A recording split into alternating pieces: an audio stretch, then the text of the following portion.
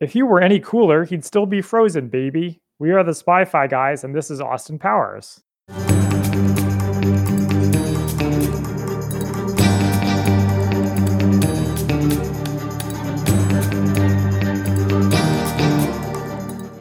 Welcome to the Spy-Fi guys, where we cover spy facts, spy fiction, and everything in between. I'm Zach. Christian.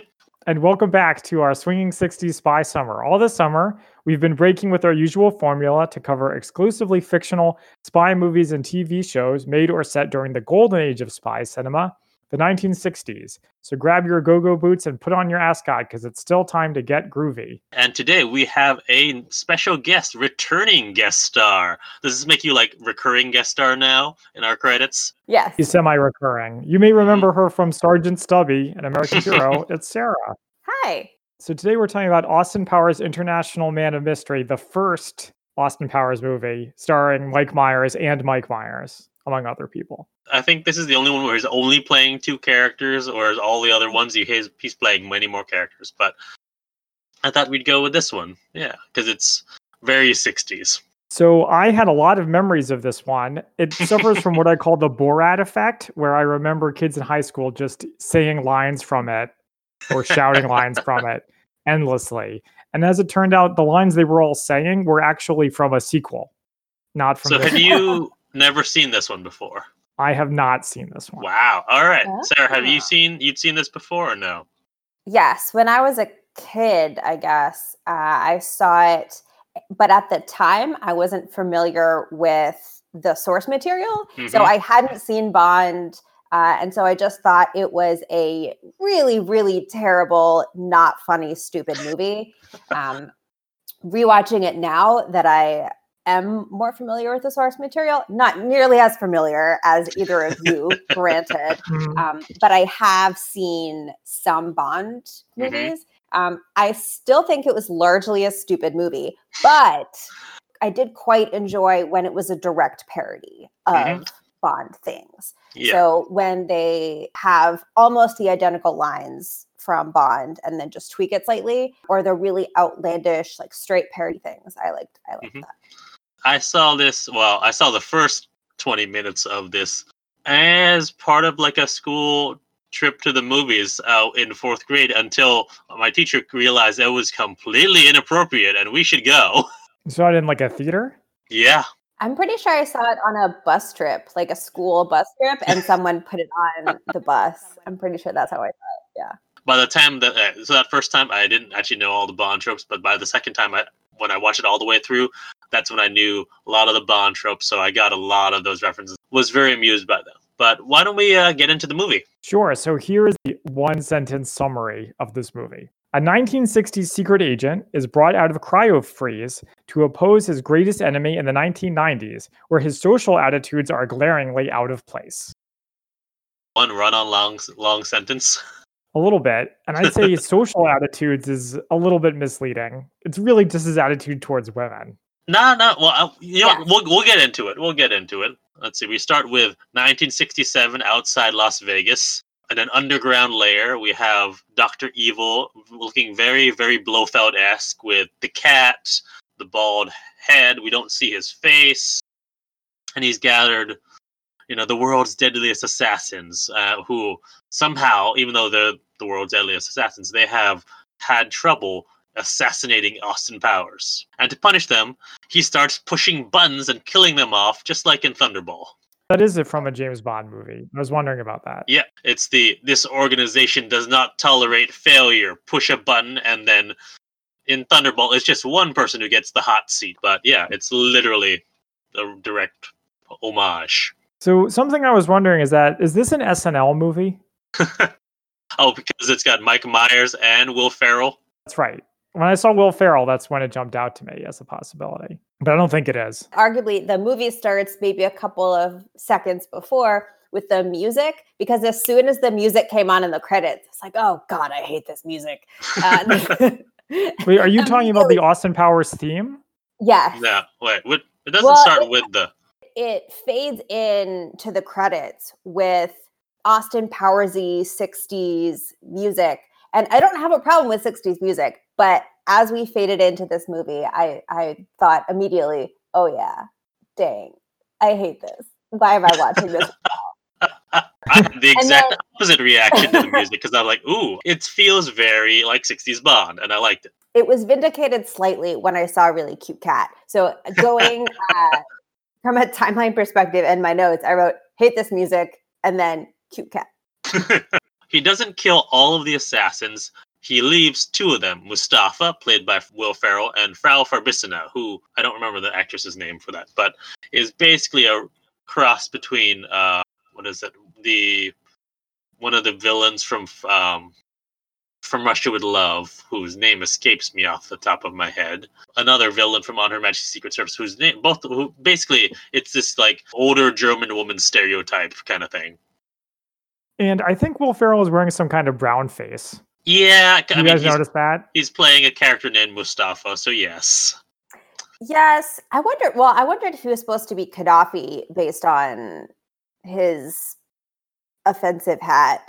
But I also probably should have marked the number of times that there were things in this movie that did not age well and would definitely not be in a movie today. Yeah, I think there's a lot. Brown face probably is one of them. Yeah. But so he saves Mustafa and Frau Farbissina. He needs them to help him kill Austin Powers. And from there, we go right into our credits scene with Austin Powers playing the iconic soul bossa nova music, with him dancing all around swinging 60s London. So was this a reference to something where they're like dancing in the streets? I feel like it's a Beatles reference. Well, the part where he runs away from the mob of women is clearly from A Hard Day's Night. Okay, but I was kind of referring to everything else. I think it's just snapshots of a stereotypical 60s, like swinging 60s London. Yeah. The clothing and everything else, yeah. So I know already talked about the music, but to me, the music is like an earworm. Like it goes into your brain and won't leave. And it's so associated with Austin Powers that as soon as you hear it, you're immediately in the world. And I didn't hate it like Sarah did, but I also didn't love it like Christian did. So I guess I'm sort of somewhere in the middle. It just was set the tone really well. Yeah, I agree. It's definitely visceral. And that probably comes from, me seeing as a kid, not knowing the source material and having everyone constantly quote it. That's fair. So I think that's probably why I had that reaction. Yeah. Well, so at the end of that long sequence, which includes like him, leading a brass band and dancing with London cops, otherwise known as bobbies, he flips into his Jaguar and meets with Mrs. Kensington, played by Mimi Rogers. The fact that she's Mrs. Kensington is a reference to Mrs. Peel up from the Avengers show, from the British Avengers. And Zach, did you recognize the ringtone when there's a phone call? Was it the In Like Flint ringtone? It was the In Like Flint ringtone. Yeah, I also had to say about Mrs. Kensington that she also has the Mrs. Peel like leather catsuit outfit. Yep. That is also from the Avengers. So we get a call from Basil Exposition, who's basically our RM character. I loved that his name was Exposition. Yep. That brought me such joy because he was the exposition fairy, and I think without him there probably would be no plot. Like he just popped in every once in a while, gave really quick exposition. Hey, Austin Powers, you have to go break into this thing. And then, very long scene of him doing that. Yeah, I love his name as Exposition. And his name, Exposition, sounds like it could almost be like a real name. I mean, if you don't think of that too hard. Can be a real name, sure, Exposition can. So we next have, he tells us that Dr. Evil's planning a trap at the Electric Psychedelic Pussycat Swingers Club here in swinging London. And he calls it a swinging shindig. Yeah, so they get to the club, which has a big boy statue on top of it. Have you guys ever been to a big boy? Aren't those from the Fallout games? No. Yes, that's where I've seen them. I've seen them in the Fallout games. I knew I recognized them from somewhere. That actually exists. They're a chain of restaurants, just like diners. It seems very American. I was surprised to see it in London. That's a great point. I don't know. They got to the club. Nice musical interlude. But it's called like Peppermint and something. And the credits. You definitely recognized if you heard it. Incense, peppermints, yeah. Yeah. You notice Andy Warhol in the club? Yeah. Yes. Anyway, so they're trying to strategize what to do. Waitress is coming to take Austin's drink, and he punches the waitress out. But Yes. twist, the waitress is a man in disguise and is one of Dr. Evil's assassins. So it's okay that Austin hit her. I was going to say, for those keeping track of things that I don't think would be in movies now, the mildly transphobic "that's no woman, that's a man" line, I think would probably make the cut. Yeah. What about the violence against women? That's not great either. No, it's not. Even if it turns out not to be, yeah. So they disarm him, are about to get him to talk, when Dr. Evil kills the assassin and runs away. And it looks like it's clearly not Mike Myers, by the way, who's like doing those physical movements. He runs into a cryogenic freezing chamber and takes off in the big boy, which is secretly a rocket. I did like that the cryogenic chamber said like cryogenic beginning or something like that. And it was stuck on with stickers. Like it says beginning permanently on the outside. So I thought that was kind of funny. And we next go to 30 years later. So 1997. I don't want to think about how long ago that was. Yeah, no, the year when greed and corruption ruled again. I thought that was funny, especially looking back from in a post-2020 world, looking back at 1997 as the year of greed and corruption. 1997 was the height of the American Empire, basically. So we go to a NORAD tracking station. They've seen the big boy rocket, and it disappears over Nevada, which, if you remember, is where Dr. Evil's secret lair was. So now this American general who was in charge of the NORAD station says he has to go to London, and we cut to London, the Ministry of Defense. Find out that Austin Powers volunteered to be frozen, which, did this remind you of In Like Flint, Zach? Yes, all of this stuff with the cryo freeze. So Sarah, you missed it. Basically, the bad guys sort of say to our hero, think of it, Mr. Flint. You could be immortal. You could live forever. Cryo freeze. And he's just not having it. He's like, sounds stupid. But something I wanted to say about this is I wanted to see the part where he volunteers to get frozen. For the sake of moving the plot along, I was okay with not seeing it. From a storytelling perspective, I would have rather known why Dr. Evil decided to freeze himself for seemingly an arbitrary amount of time. Like, why couldn't he just have escaped in the 60s? Why did he freeze himself? Why did he freeze himself specifically for 30 years? None of that is actually explained, but that's okay. It's explained because he knew by that time greed and corruption would rule again. Of course. Well, maybe he thought Austin Powers would be too old to foil him. Maybe. That makes sense, too. And I don't mean to keep harping on why Austin froze himself, but if his goal was to fight Dr. Evil, I never got the sense that he disliked Dr. Evil that much. That's his sworn nemesis. But they say that, but they don't show it. Well, again, it's really just trading in on that Bond vibe where, he's the world's greatest super spy. This is the world's greatest villain. So if you have that context already, you don't need to be told anymore. That's true. It's never really personal for Bond, I get the impression. Not even in License to Kill. Okay, but on Her Majesty's Secret Service? Okay, fine. That's an exception. But let's move on. And all of the Blofeld stuff, like basically all of the Connery movies besides Goldfinger and Dr. No, I guess. Yeah. Anyway, so let's move on. So Austin is held in the Celebrity Vault, and I noticed the only two other people in the Celebrity Vault you see are Gary Coleman and Vanilla Ice. I did laugh at Vanilla Ice being in there. The double ice joke, I thought that was good. Yeah. Oh, I just got that. Not great. So they start the unfreezing process, and there are 5 stages of the process: the laser cutting phase, the warm liquid goo phase, reanimation phase, cleansing phase, and evacuation. So before I say bad things about this scene, I first want to say that it's funny when the Russian intelligence guy was there, and Austin Powers has this 60s mindset where we're still in the Cold War. He's like, Russian intelligence. So that's not till later. Oh, damn it. Okay, I'll save that comment for later. That pretend. Well, the only thing I have between then and now is the peeing joke, aka the evacuation phase. This movie does this a lot, where they harp on one joke for a really long time, and it's essentially the same joke about 5 times. And I think it works once near the end of the movie, but I think they only should have done it once. So we see him pee for like 5 minutes.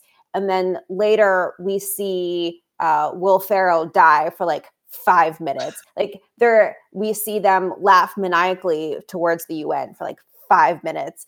We don't need, I think, every joke to be elongated like that. I would have liked so it. what they're going on is the premise that it's funny and then it gets tiresome, but then it goes on for so long that it becomes funny again. I mean, I appreciate that that's what they were trying to do, but they did it a lot. I'm sure in 1997 it was new and brilliant, but after 15 seasons of Family Guy, like something mildly funny that goes on for a really long time has been done to death. Anyway, so we move on to when he's reanimated, apparently, and yes, so not only is there British intelligence because it's the Ministry of Defense, the American intelligence, but there's Russian intelligence. He's like, "Are you mad?" Basil's like, "Cold War's over," and it's like, "Oh, well, finally those capitalist pigs will pay for their crimes, eh, comrade? Eh?" I like that line. Also, looking back at the 1997, a lot has changed since the 60s, and now we're friends with the Russians. Well, a lot has changed since 1997, and now we are not friends with the Russians. Yeah. The Russian general, this part, you may recognize him as he was Peter Parker's landlord in the Sam Raimi Spider-Man movies. And he's in a lot of stuff. I watched it with Alana, my sister, who you may remember from Spy Kids, and this was her favorite part, when he thinks the Russians have won the Cold War. Yes, but obviously Basil explains, "No, we won." And he's like, "Ooh, yay, capitalism." That's our man, very loyal. Yeah. They bring Austin up to speed, and he'll be working with Miss Kensington, who is Mrs. Kensington's daughter, and she's played by Elizabeth Hurley. So they did this in Casino Royale. So Sarah, I know you have not seen the old Casino Royale, but they do the same joke where old James Bond comes from retirement. He's like, "Moneypenny, you look great. You haven't aged a day." And she's like, "I'm Moneypenny's daughter." It's really awkward. Also, I can't believe Miss Kensington has like a normal name and not some kind of crazy parody or some kind of sexual innuendo name. I know we get one later. Yeah. Yes. Yeah. Her job is to acclimatize Austin to the 90s, and wow, that's a terrible job. I'm so sorry. And this is where we get our first Austin being creepy. It may be an understatement. Yep. Anything anybody want to say about that? I have many thoughts. And that's about his treatment towards this character in general and towards women in general. When he tries and fails to have a romantic relationship, let's say, with this character, and she says no, and then sort of looks and smiles to the camera really coyly, I have a huge problem with that because it perpetuates this myth that when women say no, we mean yes. And I think that was also very popular sort of conceit in the 90s. And part of the reason that I remember disliking this movie was because of the way that the main character treats women. Now, I understand that it is parodying James Bond, and a lot of the stuff that he does is directly taken from James Bond movies, but I have a problem with the way that James Bond does it too. The way he treats what's-her-face, the pussy galore, vagina, whatever her name is. A lot of vagina. Yes. His whole relationship with her is, I know, directly taken from Bond, but it's still, I don't think it sufficiently condemns it enough in its parody. I think it just sort of straight takes it, and I don't think it condemns it. I understand that this movie is supposed to be funny, and the joke is that and no, I understand it's supposed to be a running joke through the movie that although he's really gross and really creepy and really unattractive, women keep falling for him anyway. But it's not that funny, and repeating it over and over through the movie doesn't make it funnier. So it's really only in the beginning in the 60s where we have that, whereas in the throughout the 90s, other than a lot of vagina, no one else. And the fembots. The fembots. He does a very long, easily 3 to 7 minute dance. Let's get to there. That's a long time. So let's get through the movie. Okay, fine. We have him picking up his personal effects. I like the joke where he's picking up and is that for danger powers? No, danger's my middle name. Like it literally is, yes. I mean, I enjoyed the joke, and so this is the first appearance of the Swedish-made penis enlarger. I liked that for some reason because it's Swedish made, it had a tiny Swedish flag on it. Sure. Oh, I missed that. Yeah. Oh, it was hard to miss, but yes. I was maybe trying not to look. Maybe face palming. Yeah. And again, this is another one of those cases where maybe the joke goes on too long. Like, especially my favorite part of this is where he says to Vanessa, "Sort of thing isn't my bag, baby." And then one book, Swedish made penis enlarges, and me, this sort of thing is my bag, baby. I thought that was a funny joke. It's funny. It doesn't make much sense that he'd be ashamed of it, but he wrote a book about it. Yeah. But whatever. Yeah. Don't think about it too hard. And so they go off onto his private jet, which is a 747 or 737, and we get the first of these, like, I call them the groovy transitions, where it's like him and a band, and it's very psychedelic looking, and I enjoyed those, and the music is appropriately, groovy enough. Does Bond do that? Did I miss? No. Did I miss that? I think that's like I haven't seen A Hard Day's Night, but I feel like that's a product of that era. I don't remember that in A Hard Day's Night. That doesn't mean it didn't happen. They serve the same function as the bat signal flying in and out in Batman 66. Yeah. That's true. So we next go to Dr. Evil's underground lair. He's been unfrozen as well. Unfortunately, there are feline complications in the unfreezing process, and Mr. Bigglesworth, his cat, is now one of those creepy naked cats. Yeah, I hated that. You didn't like it either, Sarah? I did not. Stop abusing cats. Thanks. Even as a joke. So we already talked about this. Is they kill Will Ferrell? Yeah, they take their sweet time doing it. Mm-hmm. Yes, I'd like that joke. I'm just gonna say it. Okay, I like it better than the peeing because it keeps going on, and then when they said you think it's done, when he says you shot me, and you think it's done, you shot me in the arm. So it went long enough, and then became funny again. So this is where we get introduced to everyone. Frau Farbissina, we find out she founded the militant arm of the Salvation Army. Random Task, who's an odd job ripoff, but instead of a hat, he throws a shoe. And then we get Patty O'Brien, who's a terrible Irish stereotype. Well, I don't know, Zach, what do you think about this joke about the Lucky Charms? It was great until they explained it. Yeah, I liked it when he said they're after me Lucky Charms. I was like, all right. But then they laughed for like 7 minutes, and then they explained it.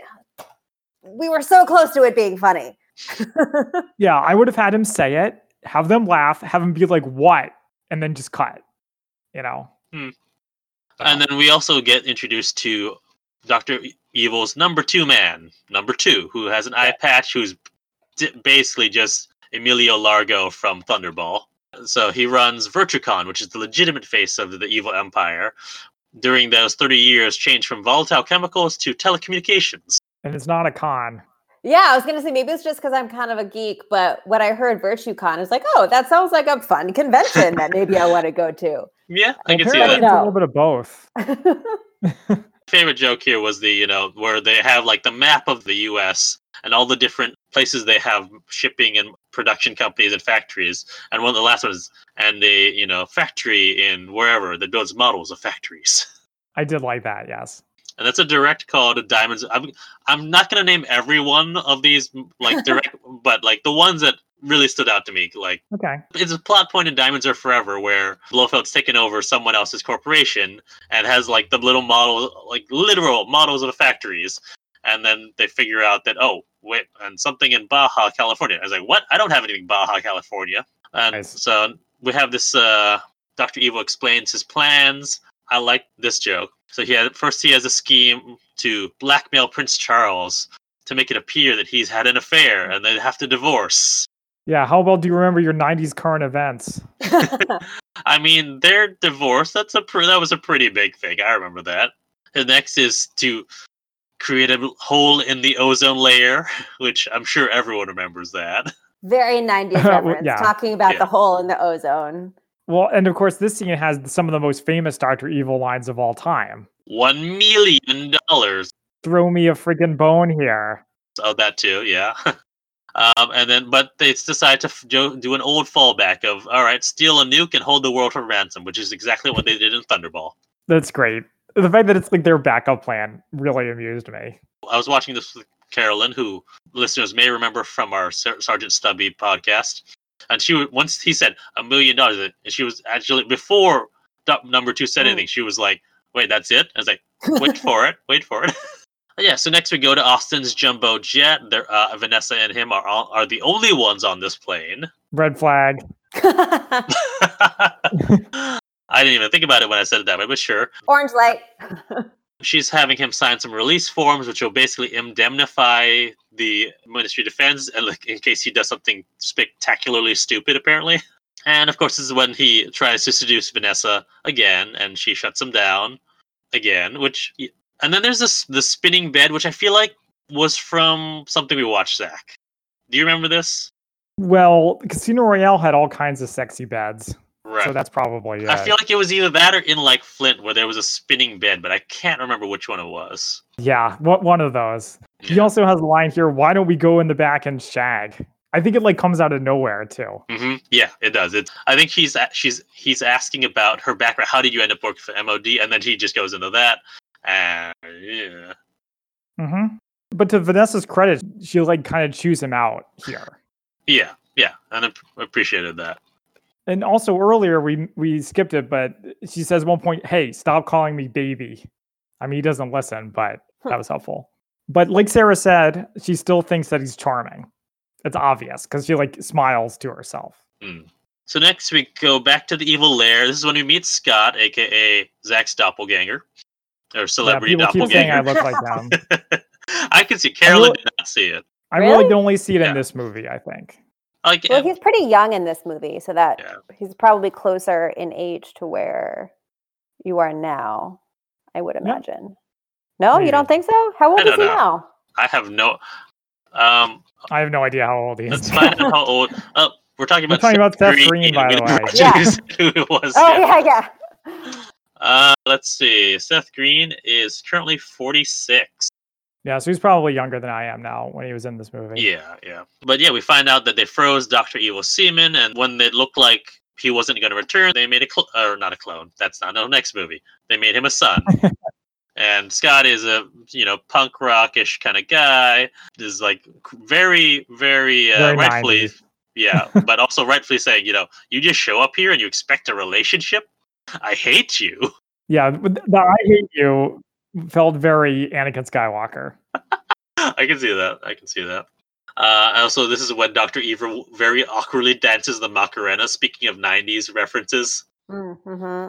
We are almost as far from when this movie came out as Austin was frozen. Oh, man. Wait, is that right? 97, almost. So that's 2021. Yeah, almost. It's like 24 years. Yeah. I also like the part where Dr. Evil's trying to hug Scott and they're like keep running away. I think I liked all the scenes with Dr. Evil more than I did the ones with Austin. Fair. All right, so next we go to the jet landing in Las Vegas, and to me this looked like Las Vegas as I remember it from one of the first times I visited. I've been to Vegas a lot. And this is very like old Vegas. Like the Strip didn't quite look like the Strip yet. It was a lot of downtown Vegas.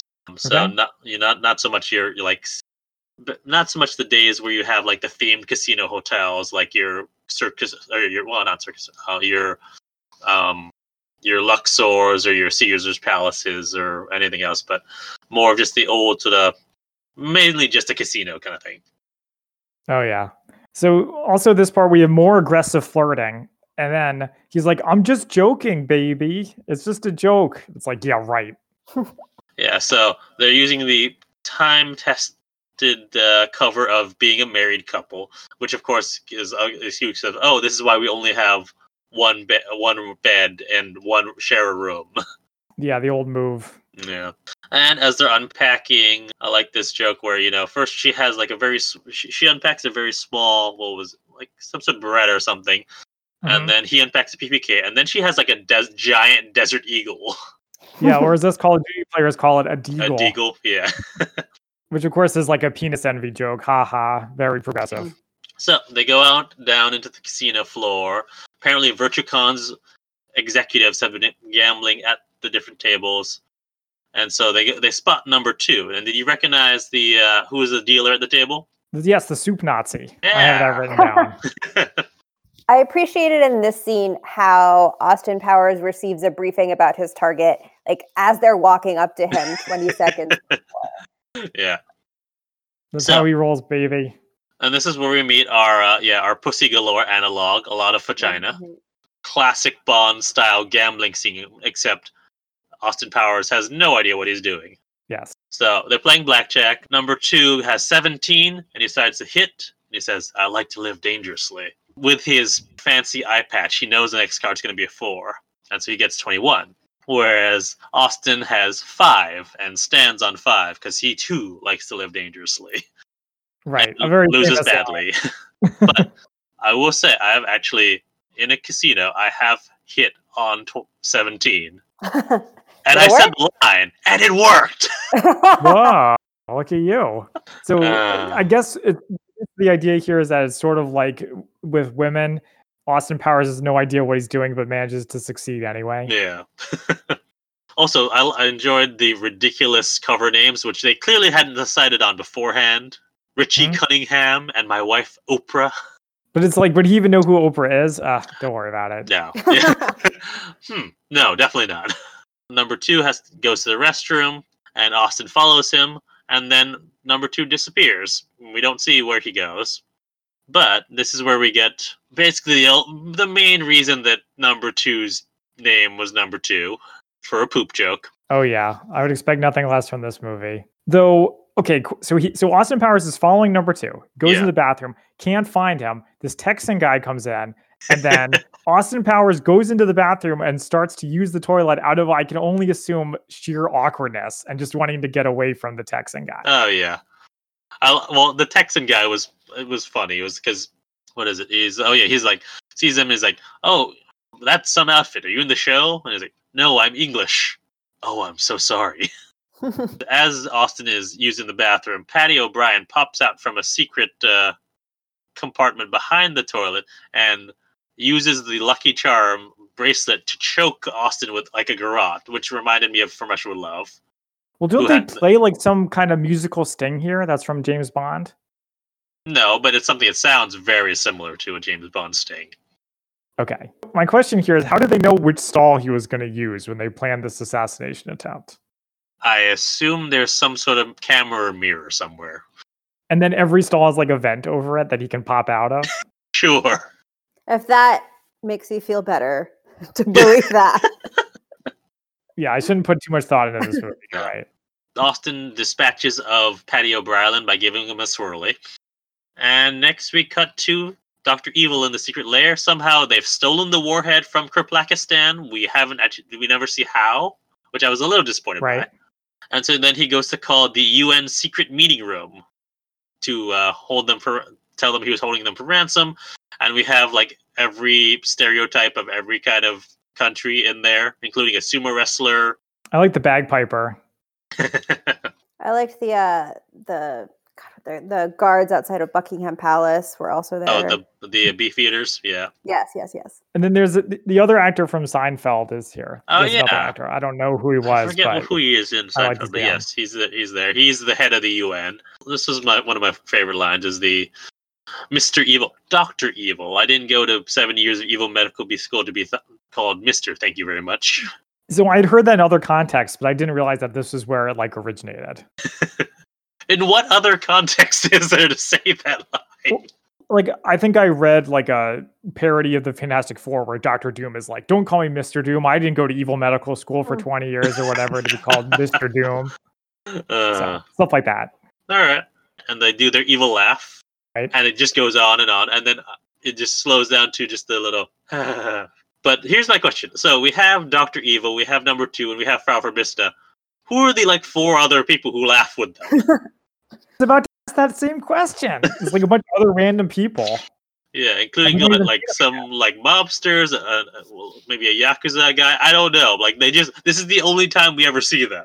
hmm We next go to Vanessa in the hotel room the next day. She's calling her mom, who has barely aged. Like, I like that there's like maybe a streak of gray hair.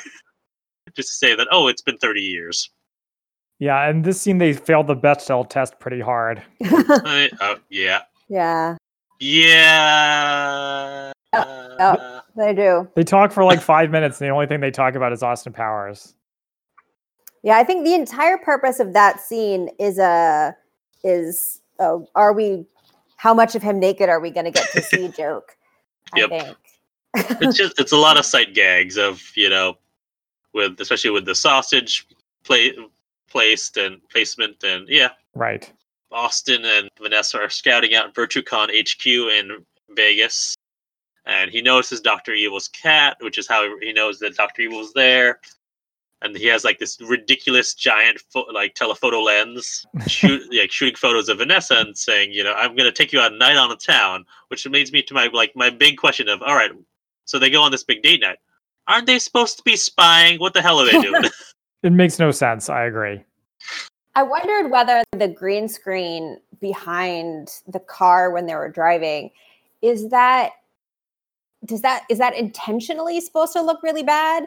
Like, is that part of the joke, or is it just that it's been 25 years and looking back, everything in the 90s looks bad? When they're driving and there's like that, it's not even green. Well, it's green screen now, but what they used to do is rear projection. So like, especially in Dr. No, Zach, you'll remember this. When there's those scenes of Sean Connery driving that car, it looks bad. And so it's intentionally supposed, like, another movie that does this to the same effect is Down with Love, the Ewan McGregor and Renee Zellweger movie. Anytime that they show them driving, they have that same effect because it's supposed to be like in the 60s. Yeah, I think by the 90s they figured out how to put a camera in a car correctly, so they didn't actually need to use it. But I do appreciate that. Yeah. But yeah, so they spend a night out in the town. They go in a double-decker bus because, of course, he's English. And have the one and only Burt Bacharach playing What the World Needs Now is Love, Sweet Love. What's the actual, I think it's just What the World Needs Now is the title. And they dance, and they have that very like 60s montage where they're definitely green screened, and it's like just them in the middle, and there's all the scenes around them happening because they apparently didn't have the budget to have them actually go to do different things. Reminds me of the part in Stubby where they go out on the town in Paris. No, but that you actually see them at the very or was it only postcards that you see? I don't remember now. And there's one of those jokes where it sounds like they're having sex, but no, they're just playing Twister. A classic like game you do that you play with your coworkers. Classic. Right. But then this is where we get like Austin Powers stairs joke. Like, I remember this being a big thing right after this movie. I don't know, like, did this come from here, or was this like a thing before then? I think it's just a thing, but they do it best. Yeah, because there was the stairs, there was the escalator, the elevator, and then for some reason, canoe. He did a good job. He's good control over his leg muscles. I feel like, so there's a scene in Goldfinger where when he's captured and there's a guard outside the door, and he does something similar to this, except doesn't call out explicitly that I'm going downstairs. And I'm wondering, was this inspired by that, or was it just a thing? I don't know. Yeah. So also in this scene, they talk about their relationship, and Austin has this very strange line where he's like, "I'm sorry" to Vanessa, and she's like, "I'm sorry about what?" He says, "I'm sorry that bug up your ass had to die for you to have a good time." Yeah. Like, yo, dude. I also think, is that an intentional mixed metaphor? Because he does that later when he says, 2 seconds later. Oh, that train has sailed.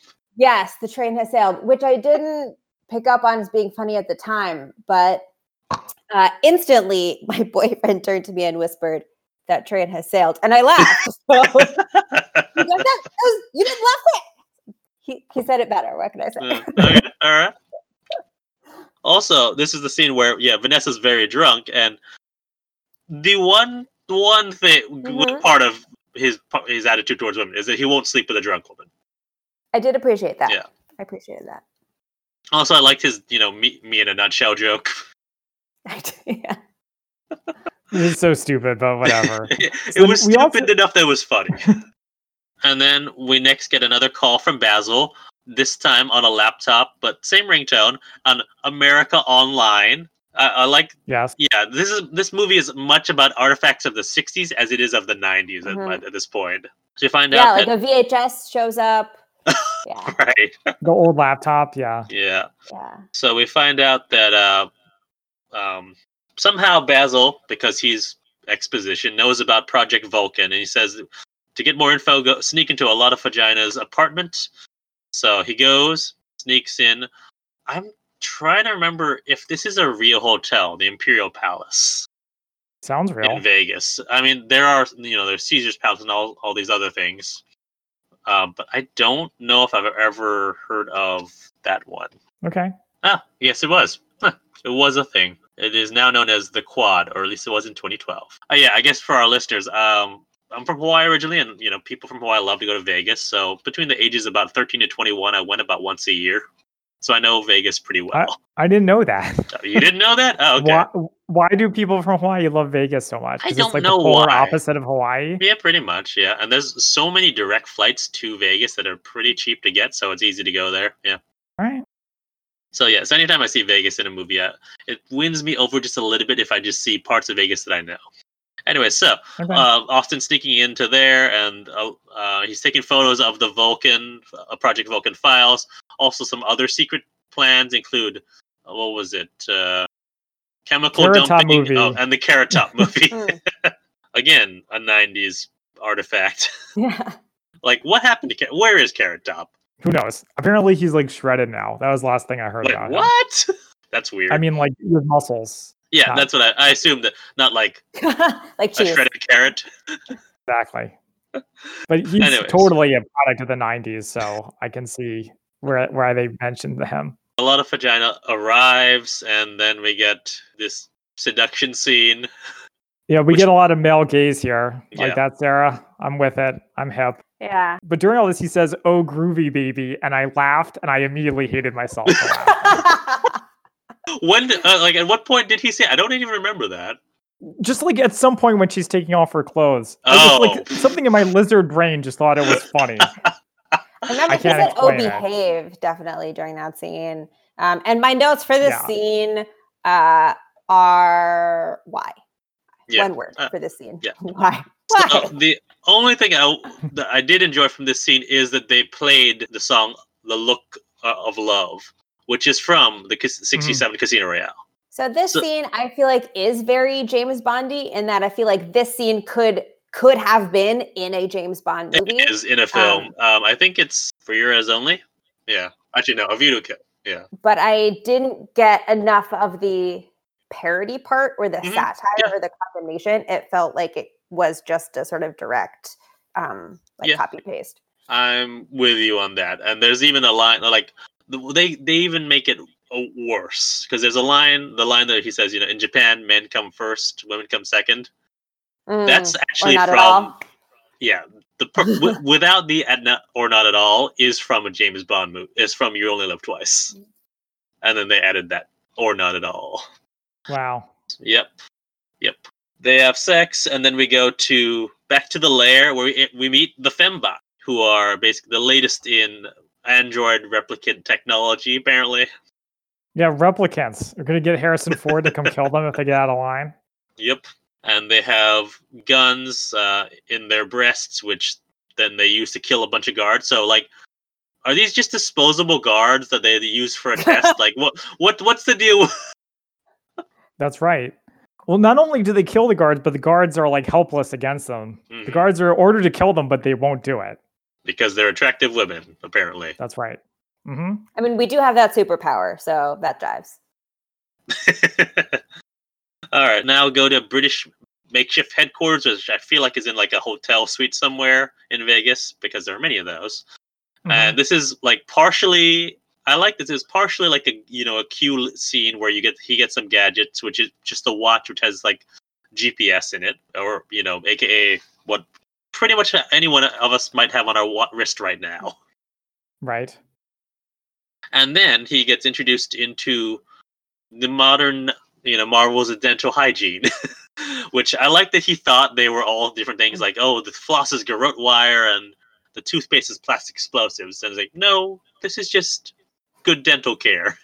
Yeah, I like him kind of getting knocked a little bit because he knocks plenty of other people, Mhm. and he can be the butt of a joke every now and then, more directly. But also, guys, do you know the reason why a lot of British people don't have good teeth?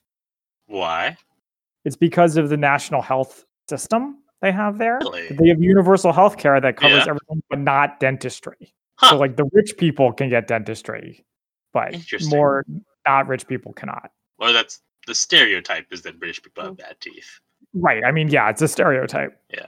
But that's why it exists. Okay, interesting. Basil comes by, gives Austin an update.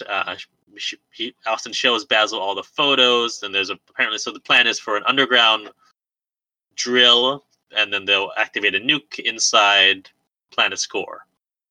And so they need to infiltrate VirtueCon. Apparently, they run a tour of VirtueCon. How many, telecommunications companies do you know that run a tour every hour? None. Also, this is when the more transphobic stuff. And Yeah. violence against women. Yep. Where he meets Basil's mom, punches his mom because he thinks his mom's a man in a wig. Yeah. And then he adds insult to injury by like insulting her. He Yep. says something along the lines Yeah. of like, well, she is very mannish. Ugh. It's like, dude, Yeah. learn how to freaking read a room. Yeah. I don't think that was okay in the 60s either.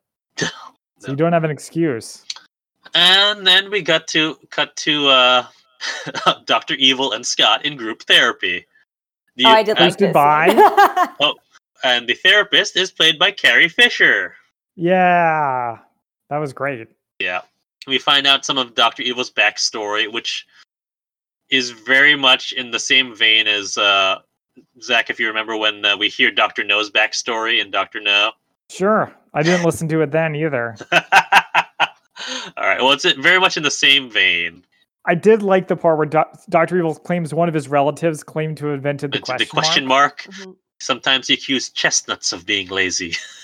Well, I mean, like someone must have invented the question mark, so why not him?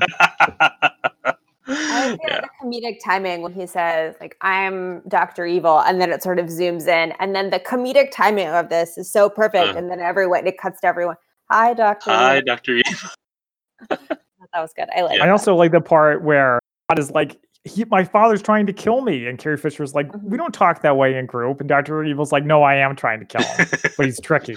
Yeah, he's wily like his old man. So next we go back to the hotel room. Vanessa finds out that Austin slept with Alana, and she's angry with him. But since when are they in a relationship? Like, she says a line where, like, if you want to be in a relationship, it's like, since when are they in one, though? It's like, went on the date is the only thing I can surmise. Like, Oh. maybe. I agree. I thought that like maybe they cut a scene or that didn't make any sense because they weren't, I didn't think in a relationship.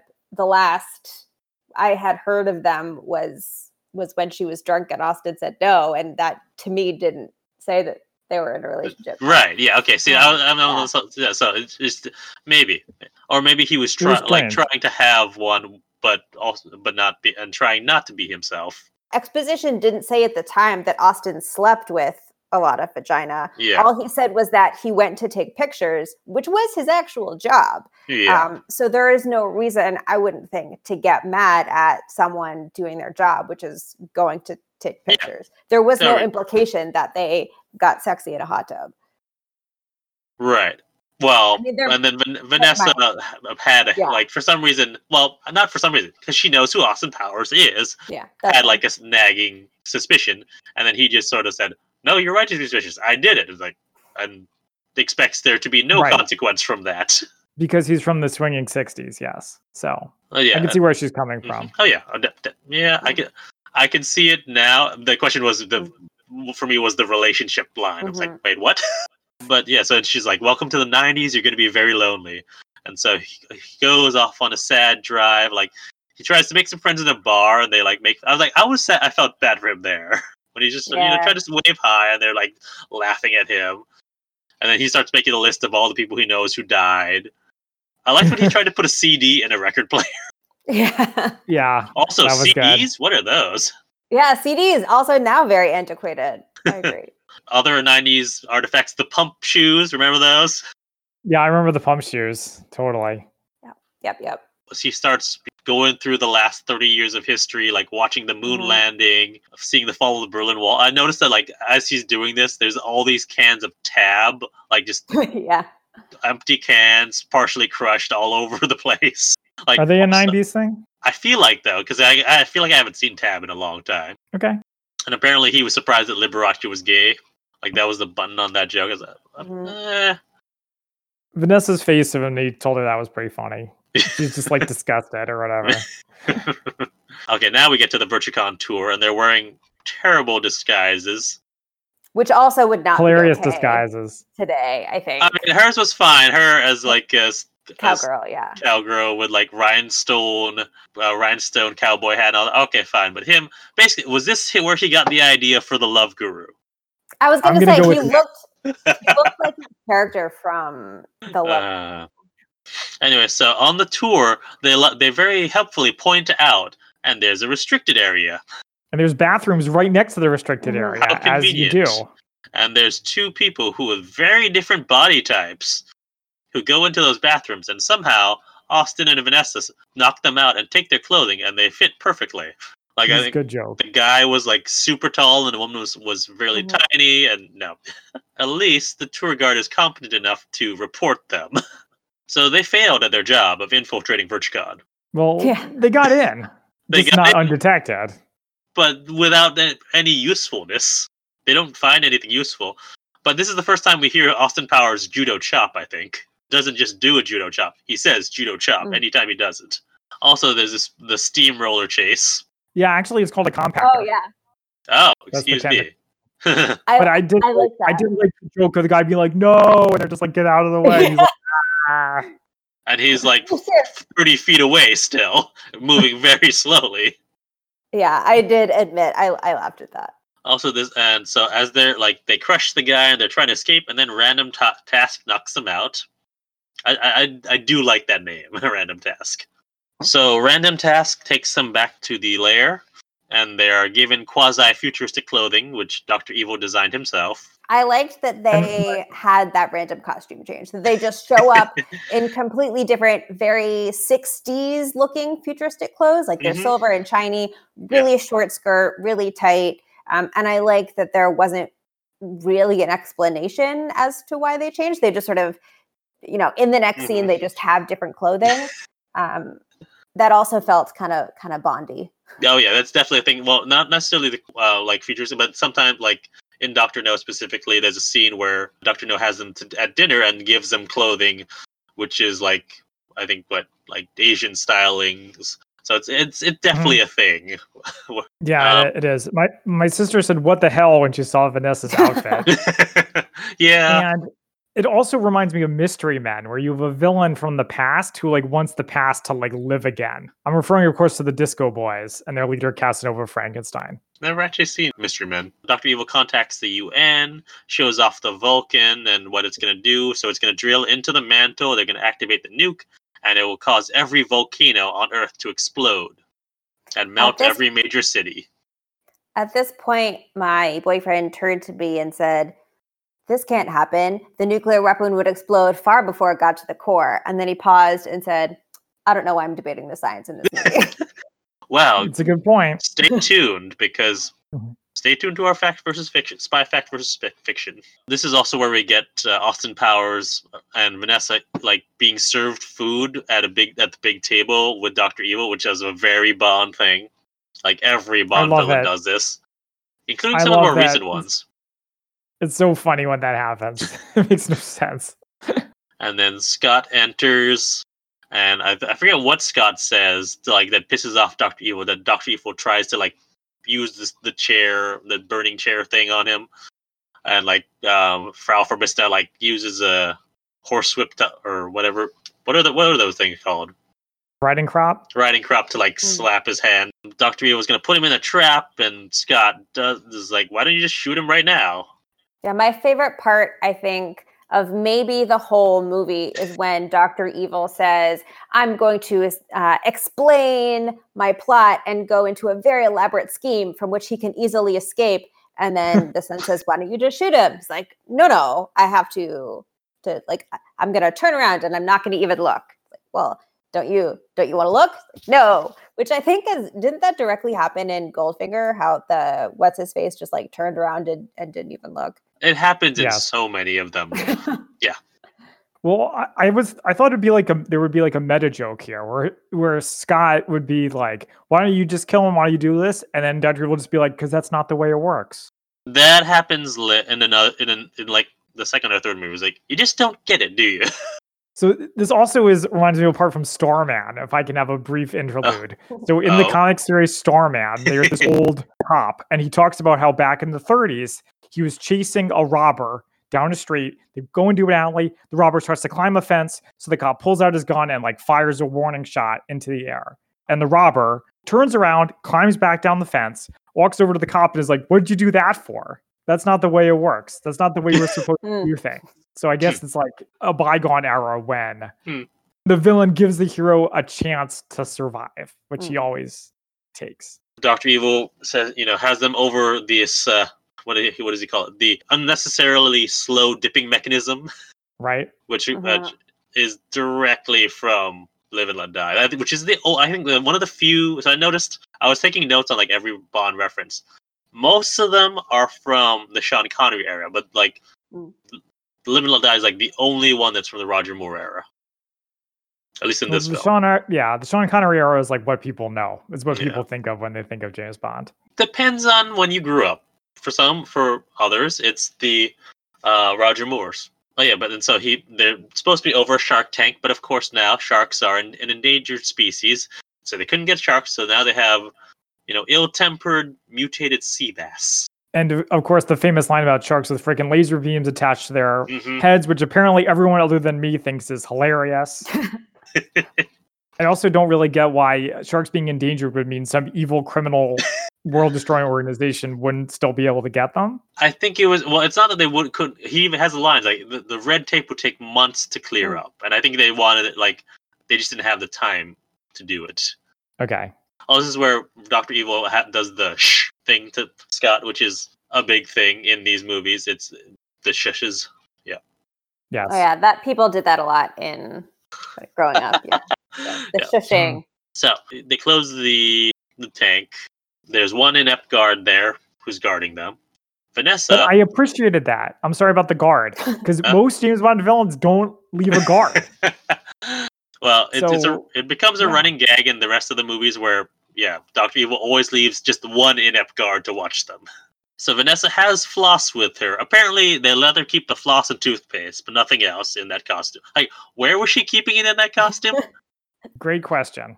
But they use the floss as a grappling hook. And then Austin judo chops the toothpaste to blind the guard. They swing across, and the guard gets his head eaten off by the mutated sea bass. Did the sea bass have lasers on their heads, or were they just sea bass? They kind of went by too fast. Yeah. You couldn't really tell. Very cheap looking effect, but it was still kind of funny. The James Bond one-liners after killing someone. But we get not just one, we get 4 of them. They were okay, but I just liked how pleased what Austin was with himself after every one. Yeah. There we have, not a good time to lose one's head. That's no way to get ahead in life. It's a shame he wasn't more headstrong. He'll never be the head of a major corporation. At which point Vanessa says, "That's enough." Like, no, I think 1 was probably enough, but I liked them. I think my favorite is the last one because it's just so out there. I was going to say, that's barely like a one-liner after you kill someone. That's just using the word head in a sentence. So they drive a golf cart over to an emergency exit they find down this very narrow hallway. Vanessa leaves to get more help. And at which point he tells Vanessa that if you want me to, I'll be, a monogamist. One-woman man baby or something like that. And then Austin tries to do what we called in Driver's Ed a K-turn. Yep. Which now, anytime trying to get into a really tight spot, I refer to it as Austin Powersing it. Because it's just without smacking stuff. Yeah. But I enjoyed this. And I enjoyed that they did this and then they cut away and they cut back to him still doing it. And it's like basically parallel, like perpendicular, stuck in the wall. Yeah, it's like, how did he do it? We have Project Vulcan about to begin. Dr. Evil's wearing the radiation suit straight out of Dr. No. Did you notice that, Zach? Yes, I did. And I appreciated it. He tried to do his little pinky thing and he couldn't do it because the glove was too big. Yep. And Austin Powers is trying to find another way out. This is when he encounters the fembots. They spray these pheromones in the air and try to seduce him. Yeah, but I guess they don't do anything because it doesn't appear to have affected him at all. Well, it's because he has the power of love. No, he's got his mojo, which Oh, I remember that from too. the sequels. They talk about the mojo in the sequels Yeah. a lot, so it's kind of funny to see. Yeah, it this is the here. only like reference we get in this scene is the mojo. Vanessa's with a bunch of Royal Marines at the makeshift headquarters, and and she's wearing the black catsuit that her mom was wearing. Mm-hmm. Yeah, at the club. It was her club outfit. Mm-hmm. Her tactical catsuit. Yeah. Action outfit, yeah. Yeah. So Austin, like you said, he's using his mojo to short circuit the fembots. So Vanessa finds him where he's, with a bunch of headless. I don't know if you can tell that they're robots, but they're robots. Like, I guess you maybe could tell because their heads are exploded. There's wiring inside them, and he's just there in his underwear, and like he explains the whole situation to Vanessa, which like is actually telling the truth, and shockingly, she believes him. So a couple of the Royal Marines here look really happy with the situation. So I was wondering what was up with that. So I was like, they're into headless corpses of women, or they're into Austin Powers himself, which I think it was supposed to be that the one was into Austin Powers. Yeah, I thought that's what I took into it. So Austin Powers does his mojo dance, which seems to imply that he knew that they were robots. No? Yeah, no. Yeah, there's no, well, like, did I miss something where he finds out that they're robots? Maybe the fact that they had they're cyborgs. They have cybernetic stuff coming out. The guns coming out of their breasts. Yeah. I don't know. There's no good explanation. Maybe he's like, if they're human women, then they'll just be into me. But if they're robots, I gotta like turn the amplification up. Maybe, or maybe he was just trying to, use his mojo to, I don't know, reverse the effect, and didn't know that they're robots until their head started exploding. Yeah. So again, this scene was funny, but it goes on a little too long, just like many others. It goes on for like an entire assault. Right. Oh, yeah. And so back in the control center, there's a guy who's doing the announcing for everything. It's very like, I feel like Dr. No had it in a bunch of other Bond movies, especially with Blofeld, have like the one guy doing the 10 seconds and counting. I really liked when they cut to the guy going 3, 2, 1, because we don't ever see the announcer guy in those movies, right? Like he's just an amorphous voice. Well, I think on her or no, you only live twice. You do see him, but yeah, other than that, most of the time it's just a voice. I also like the part where he like gets half his face is like charred from an and he's explosion. Still there, doing the countdown. And I seem to remember in like Flint, you also had a guy doing a countdown. Maybe I don't remember. But yeah, I think the reason why you don't see him is because it's like a computer is the idea, but whatever. Anyway, so Vanessa, Austin, and the Royal Marines enter, and it's like many a scene in Bond movies of them, like the army or whoever, infiltrating a base, and there's a shootout between the good guys and the bad guys. And this is where the thing that I wanted from last week, Zach, finally happens. We get our Secret Agent Man theme song. Guys, I loved this part. I loved it. This is my favorite part of the movie. I never realized how much I wanted to see an action scene to Secret Agent Man. Yeah, it's great. Die happy. It's great. I also like that they just bust in and just start mowing everybody in sight down. They don't even like give them a chance to surrender or say like Dr. Evil, it's over or something like that. Also, one of the things you notice is when Austin Powers fires his PPK, he blinks every time he shoots.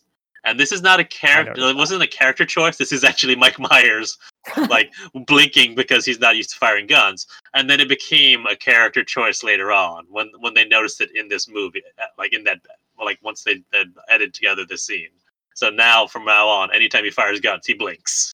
And so they're trying to deactivate the thing. It's going down to the last second. There's a big giant red abort button, which he presses.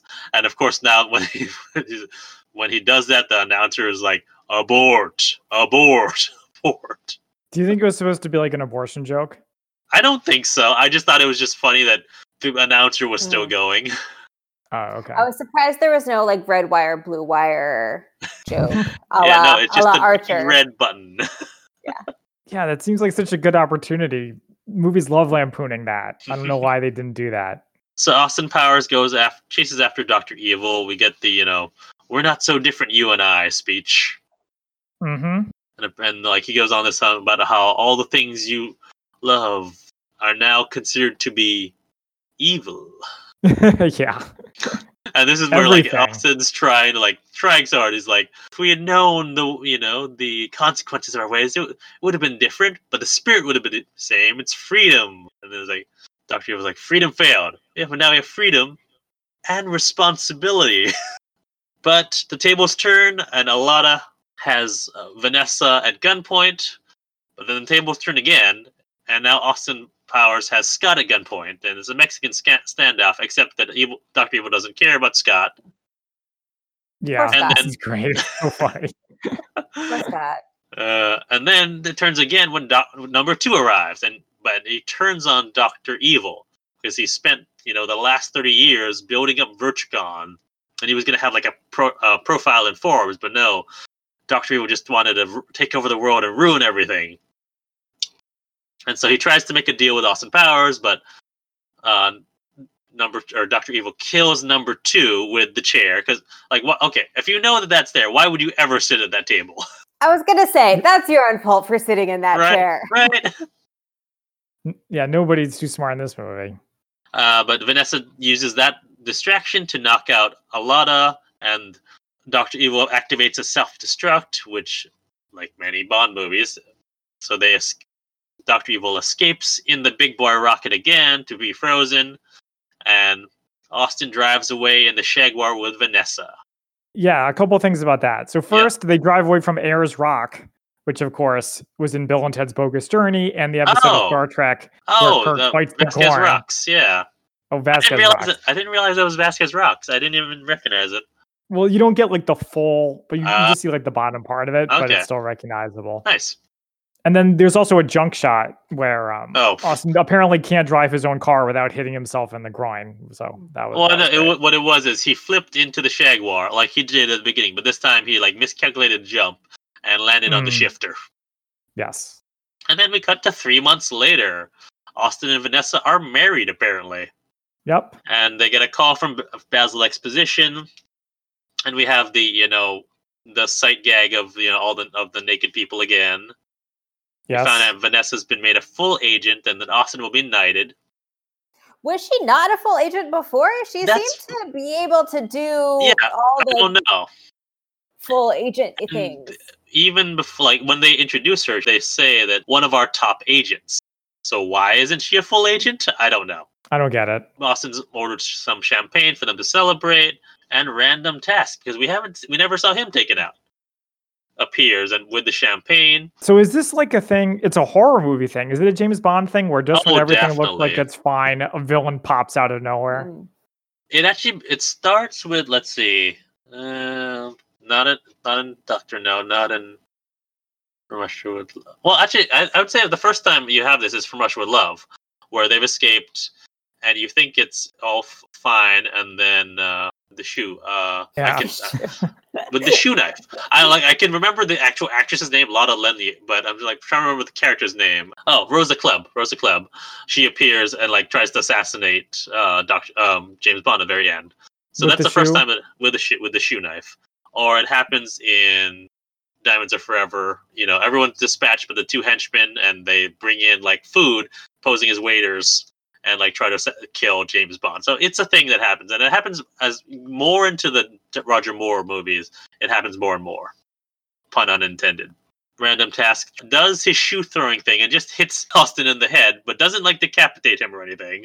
It just hurts him a lot. It's I'm gonna have a bruise there. Who throws a shoe, honestly? Which, although that doesn't make sense, it makes a little bit more sense than the hat that was in James Bond. Does it though? Razor sharp thing on it. Yeah. It cuts people's heads off. Yeah. The shoe had a spike on the end. Or a shoe knife, maybe. I don't know. Just a regular shoe versus a regular hat. You'd think a shoe would do more damage than a hat. Odd Job doesn't throw a regular hat. It has a steel tip or a steel rim in it. Okay. Also, a hat is much more aerodynamic than a shoe. Yes. Ask anybody. And especially James Bond fans, because he throws his hat, right? He does. We talked about that. Yeah. All good points. All good points. Random Task is choking out Austin, and Chekhov's penis pump comes back. Yeah, they use it to defeat him somehow. Well, they use it to distract him, and then Vanessa hits him over the head with a champagne bottle. Yeah, couldn't she have done that at any point? She's standing there watching the situation unfold and like, Use this. Why? Not ever gun with her either? They're on their honeymoon. So they defeat Random Task, roll him back out into the hallway, and they go out onto the balcony and look at the sky, and they spot the big boy rocket with Dr. Evil in it, who's apparently cold and like freezing, but not cryogenically frozen this time, apparently because he's talking and saying, "I'll get you next time." Yeah, he gets a taunt. Very Dr. Claw. Yep. and then the very upsetting shot of the poor little kitty cat. Who's frozen. Yeah. Doesn't even have any hair to keep it warm. Oh. The poor little kitty cat. And that is where our movie ends. We do get some more band stuff. Oh, yeah. Right. During the end credits. I do like that. Not much to say about that. Song. I like the song that Mike Myers does with that band, BBC. We liked it too. I liked the BBC song more than the groovy interludes. Fair. All right, so shall we go into Spy Fact versus Spy Fiction? By all means. I'm very excited for this segment. There's not a lot. I just want to talk about sort of the inspiration for this. Obviously, it's James Bond, but Mike Myers has actually stated in interviews that the idea for Austin Powers came to him one night when I was driving, and he heard the song "The Look of Love," which was featured in the movie, on the radio, and he wonders, where have all the swingers gone? And use that to conceive this idea. So the spy thing is like almost besides the point. So well, I think it's also because The Look of Love is from Casino Royale, and it was that plus his just sort of wanting to do a comedy thing and wanting to do a James Bond parody, because his dad is like, well, so he's born in Canada, but both his parents were from the UK, and so James Bond was a big part of his life. Inspiration can come from anywhere. Yeah. So one of the things that I was like, when we were watching this, Carolyn was like, would Dr. Evil know what Lucky Charms is? Because he was frozen in 1967. But turns out, first Lucky Charms, debuted 1964. So we had 3 years to know about Lucky Charms. But what about the jingle? I wasn't able to find out when the "They're Always After Me" Lucky Charms catchphrase came out. Okay, so here's the theory. Yeah. All right. He got Lucky Charms. He loved it. And when he got back in the 90s, the first thing he did was looked up Lucky Charms and had a ball of it. Sure. Zach, now I want Lucky Charms. Zach, I fully appreciate the way that you back script all the things to make sense, like with the bathroom stall and with the Lucky Charms. Like you figured out how it can make sense. I need the world to make sense. I need things to make sense. It was really hard in the moment not to go, they're magically delicious, to no one when I saw. All right, so the other thing I have one of the other things I have is about Burt Bacharach. So like I said before, he wrote the song "The Look of Love," which was in the original Casino Royale, and he appeared in this movie. And as of recording, he is still alive at 92 years old. Actually, by the time this comes out, he may be 93. Hopefully he's still alive. Yeah. But the one thing that happened for actual Spy Fact versus Spy Fiction, I looked up what would happen if you dropped a nuclear bomb into a volcano. Okay. Apparently nothing. Really? Nothing? Yeah. So this is according to IFL Science. They said that dropping a bomb, even a nuclear bomb, into a bubbling cauldron of magma would be very anticlimactic. The bomb would melt without starting a nuclear reaction. Obviously, if you drop a bomb and then set it off in a volcano, which is what Dr. Evil was going to do. Okay. Nuclear bomb is made of explosives and a radioactive core. To ignite a devastating reaction, the explosives all need to detonate under careful timing to create enough energy to start a nuclear reaction. Right. I didn't think that he was going to drop it in a volcano. I thought he was going to drill it into the earth and then set it off at the Earth's core. Wasn't that what he said? Yes. But the Earth's core is full of magma, so it's like a volcano. Yeah. Same conditions. But you can't get it to the Earth's core. There's a problem with that plan. Mm-hmm. Oh, yeah. So in order to start this reaction, you would need to be the bomb would need to be detonated above the volcano's mouth or magically transported into the magma chamber center, but you can't get it into there. So this plan would not work. All right. I'm very relieved to hear that. All right, shall we move into our favorite quotes? Sure. Sarah, do you want to go first as our guest star? Sure. Guest star. Yeah, that's me. So my favorite parts of the movie were the direct parodies of Bond. And my favorite instance of that was when Dr. Evil is sort of letting Austin Powers into this elaborate trap and then doing nothing. So when Dr. Evil says, I'm going to place him in an easily escapable situation involving an overly elaborate and exotic death, is my favorite quote. I also appreciate when Scott, his son, subsequently says, we can shoot them together. It'll be fun. Bang. Yeah, we got to see a little bit of villainy in Scott, too. The evil isn't just in a name. So my favorite is from number 2, from around the same period. Well, I think it's a little bit later in the movie, but he's like, I was going to have a profile in force. You, like an idiot, wanted to take over the world. And you don't realize there is no more world. It's only corporations. Strikes a little close to home. I mean, I also appreciate it. Like, I really like the Bond one-liners, all 4 of them. But I've already said them, so right. Yeah. And I have 2. I have when Will Ferrell dies. He says, "I'm still alive, but very badly burned." And then also the part with the fembots, where the fembots do their thing, and then Dr. Evil says, "I like to see girls of that caliber." Oh yeah, the caliber. Yeah. But then he goes and explains it and ruins it. I like that. I liked what he explained. It's a homonym. Yeah, I liked the caliber. Right. I agree with you, Zach. Yeah. Okay, so now is the part we've all been waiting for, which is our ratings on a scale of 1 to 10. 1 being a horrible, terrible spy movie, and 10 being the best spy movie you've ever seen. How do you guys rate Austin Powers 1, International Man of Mystery? All right. Sarah, do you want to go first? Sure. I think that there is a solid 15 minutes of excellent James Bond parody, and the remaining 80 minutes that are left are jokes that I don't necessarily appreciate, or just sort of straight up womanizing. So, but if we take that 15 minutes, I think that would be great. So I give it a 3 out of 10 martini. All right. Zach, you want to go next? This movie is difficult to rate. So there's a lot of things that I didn't like the very obvious sexism. But there were a lot of jokes that I laughed at, whether I hated myself for laughing at them or not.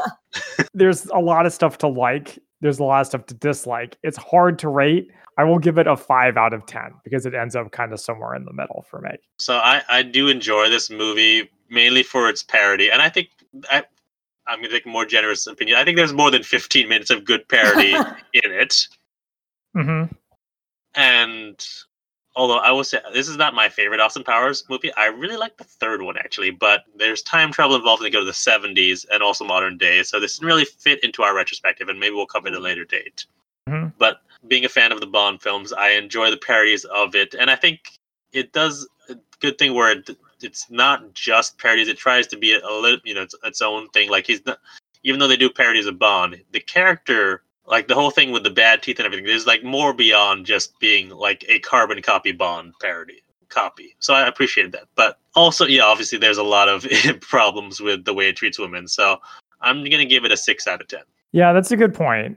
I feel like Flint is much more like an analog of Bond than Austin Powers was. Oh yeah, so we talked about it like I guess 2 weeks ago in Like Flint, where I mentioned that there was a reason I specifically picked In Like Flint as opposed to Our Man Flint, and I thought it was in this movie, but apparently it's in the next movie. In like the first 5 minutes of the next movie, Austin Powers is watching In Like Flint and says it's my favorite movie. Oh, I see. Yeah. So you can see where they got their ideas from. There's a lot of influence from there, yeah. All right, well, thanks for joining us, Sarah, on your second time on the podcast. Where can people find you? Thanks very much for having me. You can find me on Twitter at SarahIsActually for geekitude and feminist propaganda. Yeah. And thank you, all of our guests, for joining us.